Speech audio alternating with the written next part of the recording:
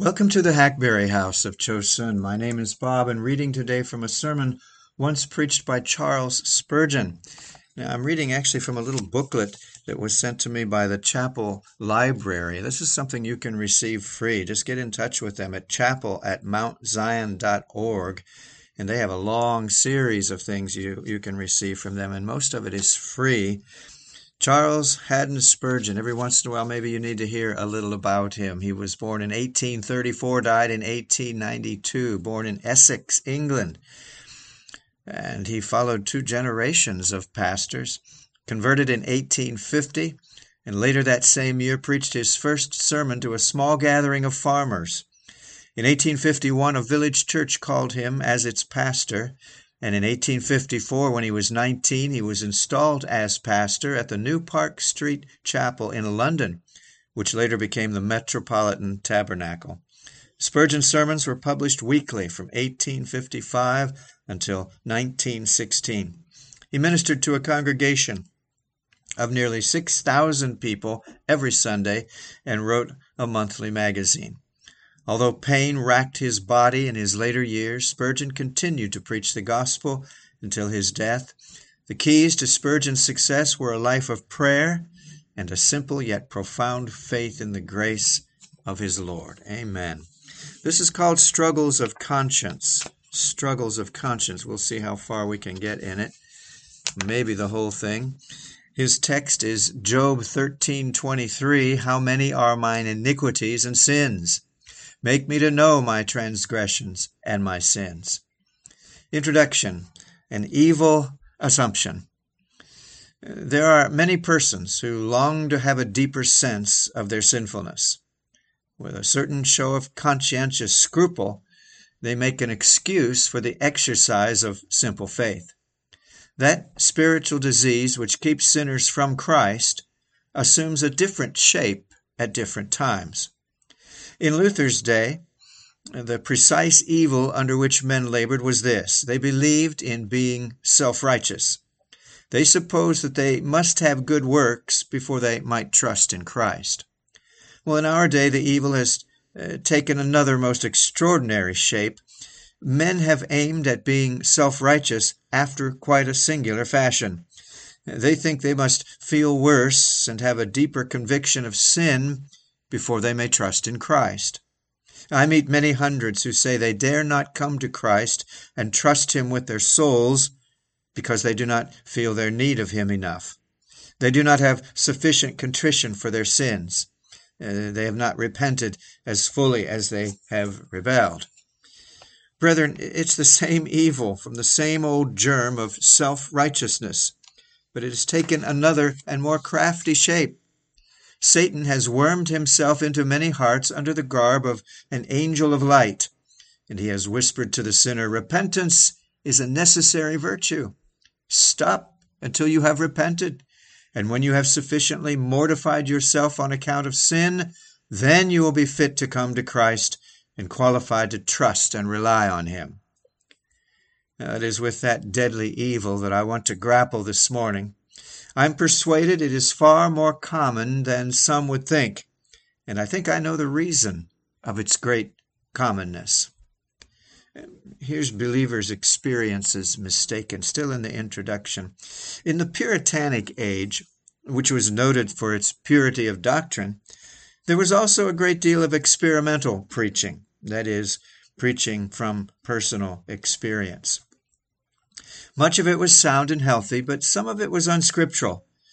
It took for its standard what the Christian felt, and not what the Savior said, inferring from a believer's experience rather than the message which goes before any belief. That excellent man, Mr. Rogers of Dedham, that's John Rogers, a Puritan nonconformist preacher, who has written some wonderful works. Mr. Shepherd, also Thomas Shepherd, the English preacher that was silenced for Puritanism. He wrote the Sound Believer. And Mr. Flavel, John Flavel, the Presbyterian clergyman, a Puritan and an author, and many others, give descriptions of what a sinner must be before he may come to Christ. These descriptions actually represent what a saint is after he has come to Christ. These good brethren have taken their own experience of what they felt before they came into light as the standard of what every other man ought to feel before he may put his trust in Christ and hope for mercy. There were some in the Puritanic times who protested against that theology and insisted that sinners were to be bidden to come to Christ just as they were, and not with any preparation either of feeling or of doing. At the present time, there are large numbers of Calvinistic ministers who are afraid to give a free invitation to sinners. They always garble Christ's invitation thus: "If you are a sensible sinner, you may come," as if ignorant sinners might not come. Then they describe what that feeling of need is, and they give such a high description of it that their hearers say, "Well, I never felt like that." They're afraid to venture for lack of the qualification, a standard that must be met to attain a privilege. The brethren speak truly in some respect. They describe what a sinner feels before he comes, but they make a mistake in putting what a sinner feels as if that were what a sinner ought to feel.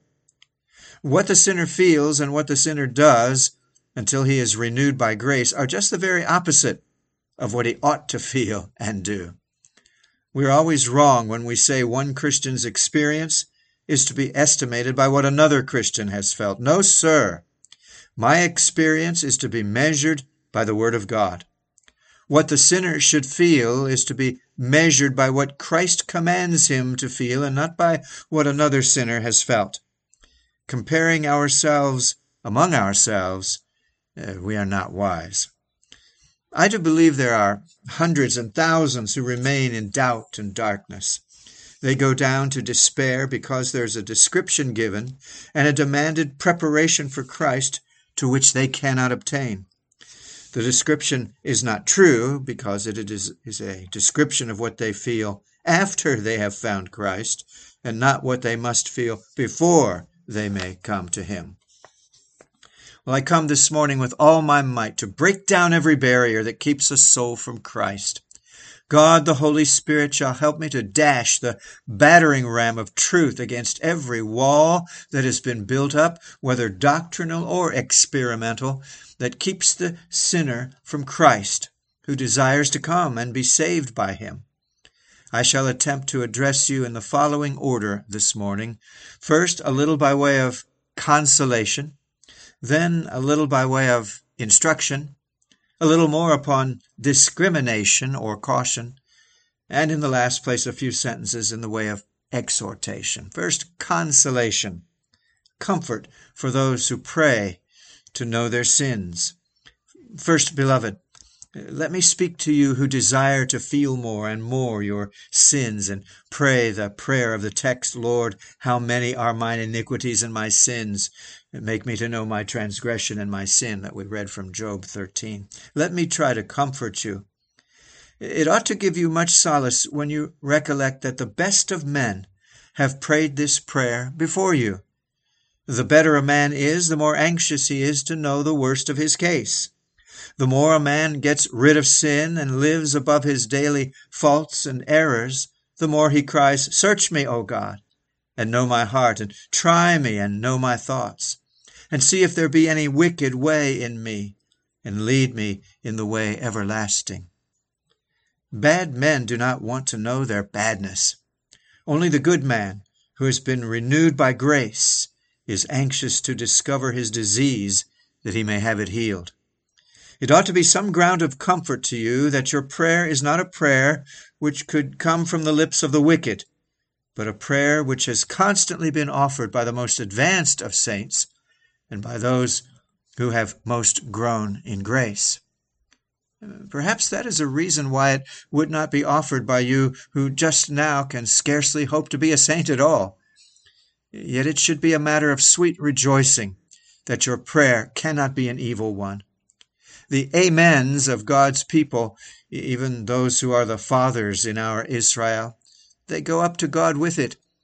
I am sure my aged brothers and sisters in Christ can say unanimously, That has often been my prayer. Lord, let me know my iniquity and my sin.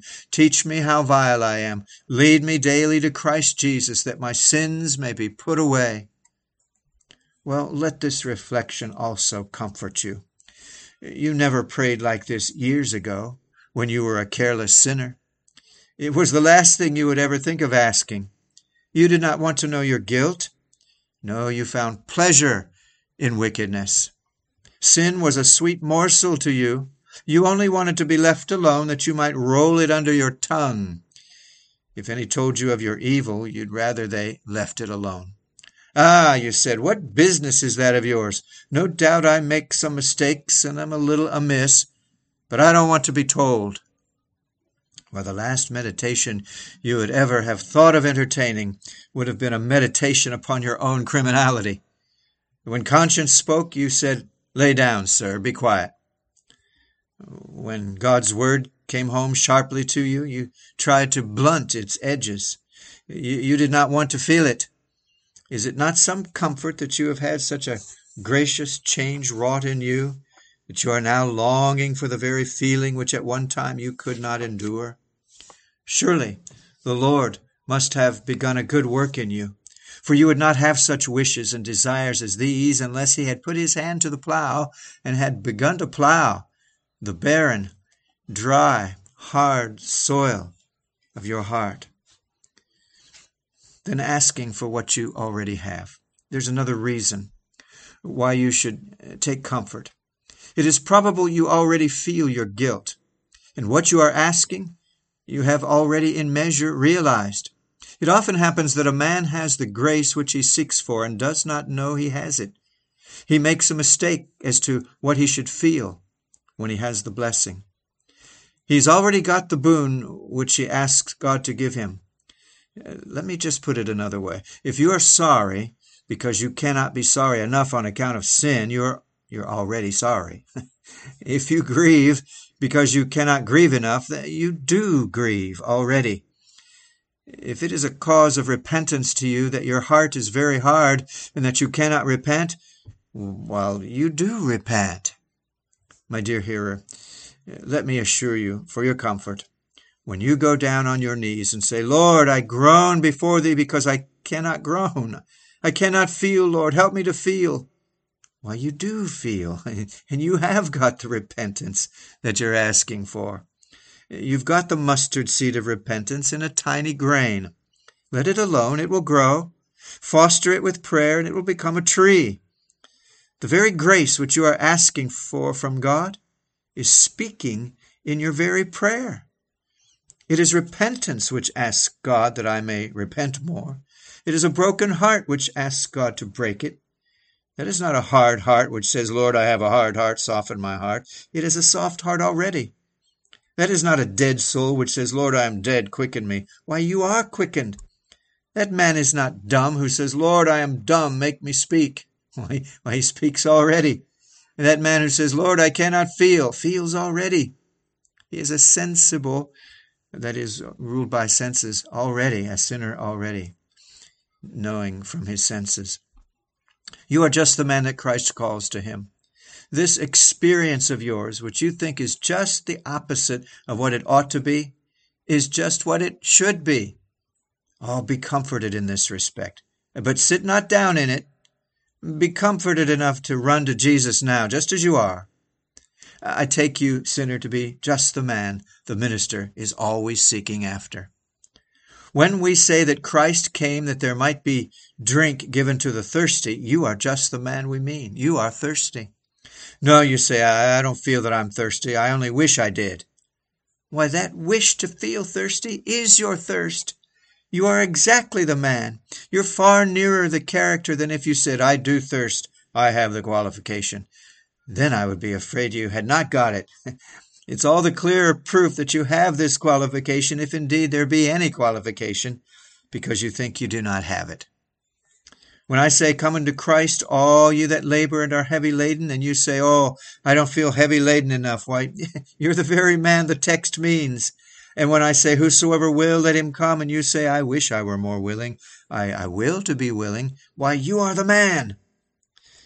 It is only one of Satan's quibbles and a bit of hell's infernal logic to drive you from Christ. Be a match for Satan, now this once, and say, "You lying fiend, you tell me that I do not feel my need of a Savior enough. I know it, that I feel my need. And as I long to feel it, I do feel it. Christ bids me to come to him, and I will come. Now, this morning, I will trust my soul, just as it is, in the hands of him whose body hung upon the tree. Sink or swim, here I am resting on him and clinging to him as the rock of my salvation." Take then these words of comfort. And then instruction. God answers by showing us our sin. You anxiously long to know all your iniquities and your sins. You pray, "Lord, make me to know my transgression and my sin." Let me instruct you then as to how God will answer your prayers. God has more than one way of answering the same prayer. Though his ways are diverse, they are all equally useful and efficacious. It sometimes happens that God answers this prayer by allowing a man to fall into more and more gross sin. At our last church meeting, a brother, in giving his experience of how he was brought to God, said he could not feel his guilt. His heart was very hard until one day he was tempted to the utterance of an untruth, a lie. No sooner had he uttered it than he felt what a despicable creature he was to tell a lie to another, so that one sin led him to see the deceitfulness and vileness of his own heart.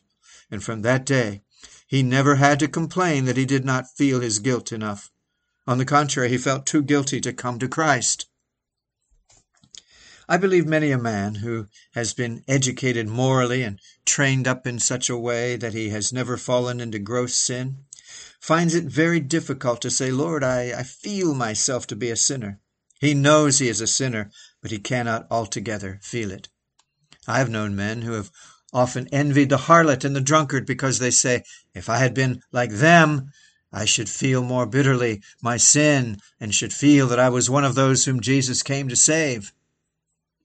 It may be, though I could hope it may not be so, that God may allow you to fall into sin. God grant it may never be so. But if you ever should, you will then have cause to say, "Lord, I am vile. Now my eyes see myself. I abhor myself in dust and ashes because of this my great sin." Job 40. You may not actually fall into sin, but be taken to the very verge of it. Did you ever know what it was all of a sudden to be overtaken by some fiery temptation? Did you ever feel as if the strong hand of Satan had gripped you about the loins and was pulling on you, not knowing where or why or how, but against your will, to the very verge of the precipice of some tremendous sin? You went on and on until suddenly, just as you were about to take a dive into sin, your eyes were opened and you said, "Great God, how came I here? I who hate this iniquity, I who abhor it." My feet were almost gone. My steps had well nigh slipped. Psalm 73. And then, in recoil, you say, "Great God, hold thou me up, for if you do not hold me, I fall indeed." Psalm 119. You discover that there is inbred sin in your heart, only lacking opportunity to spring out. Your soul is like a magazine of gunpowder, only needing the spark, and there shall come a terrible catastrophe. You discover that you are full of sin, grim with iniquity and evil devices. You only need opportunity and strong temptation to destroy your body and soul forever. It happens sometimes that this is the way God answers this prayer. And then God answers by opening the eyes of the soul. A second method by which the Lord answers this prayer is by opening the eyes of the soul, not so much by providence as by the mysterious agency of the Holy Spirit. Let me tell you, my hearer, that if you have your eyes open to see your guilt, you'll find it to be the most awful sight that you have ever beheld. I've had as much experience of this as any man among you. For 5 years, as a child, there was nothing before my eyes but my guilt. Those who observed my life would not have seen any extraordinary sin, but there was not a day, as I looked upon myself, in which I did not commit such gross, outrageous sins against God that often I have wished I had never been born. I know John Bunyan's experience when he said he wished he had been a frog or a toad rather than a man, so guilty did he feel himself to be. You know how it is with yourselves. It is as when a housewife cleans her chamber, her room. She looks and there's no dust. The air is clear, and all her furniture is shining brightly. But there is a chink, a crack in the window shutter. A ray of light creeps in, and you see the dust dancing up and down. Thousands of grains in the sunbeam. It's all over the room the same, but she can see it only where the sunbeam comes. Well, it is just so with you. God sends a ray of divine light into the heart, and then we see how vile and full of iniquity it is. I trust, my hearer, that your prayer may not be answered as it was in my case, by terrible conviction, awful dreams, nights of misery, days of pain. Take care. You are praying a tremendous prayer when you're asking God to show you your wickedness.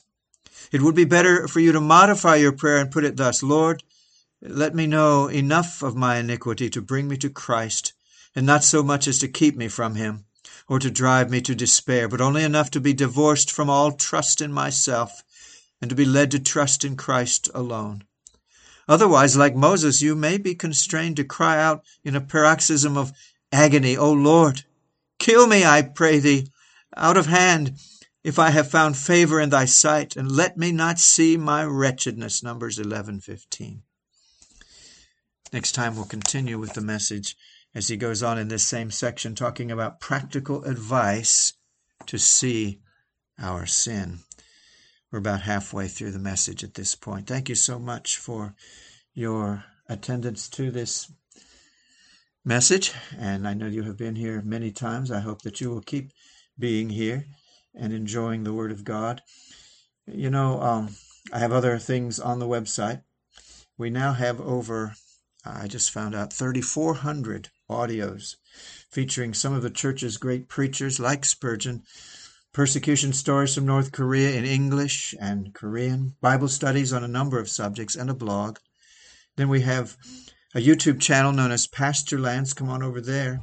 Or buy one of my books at Amazon.com. Just put my name in. Or contact me at bob.j.faulkner.72@gmail.com. And I'll share details of our Saturday evening Zoom meeting for men and our Tuesday noon meeting for men and women. Thank you so much for being here today. This is the Hackberry House of Chosun, and this audio is being released on the 3rd of October, 2022. Lord willing, we'll talk again real soon. Bye-bye.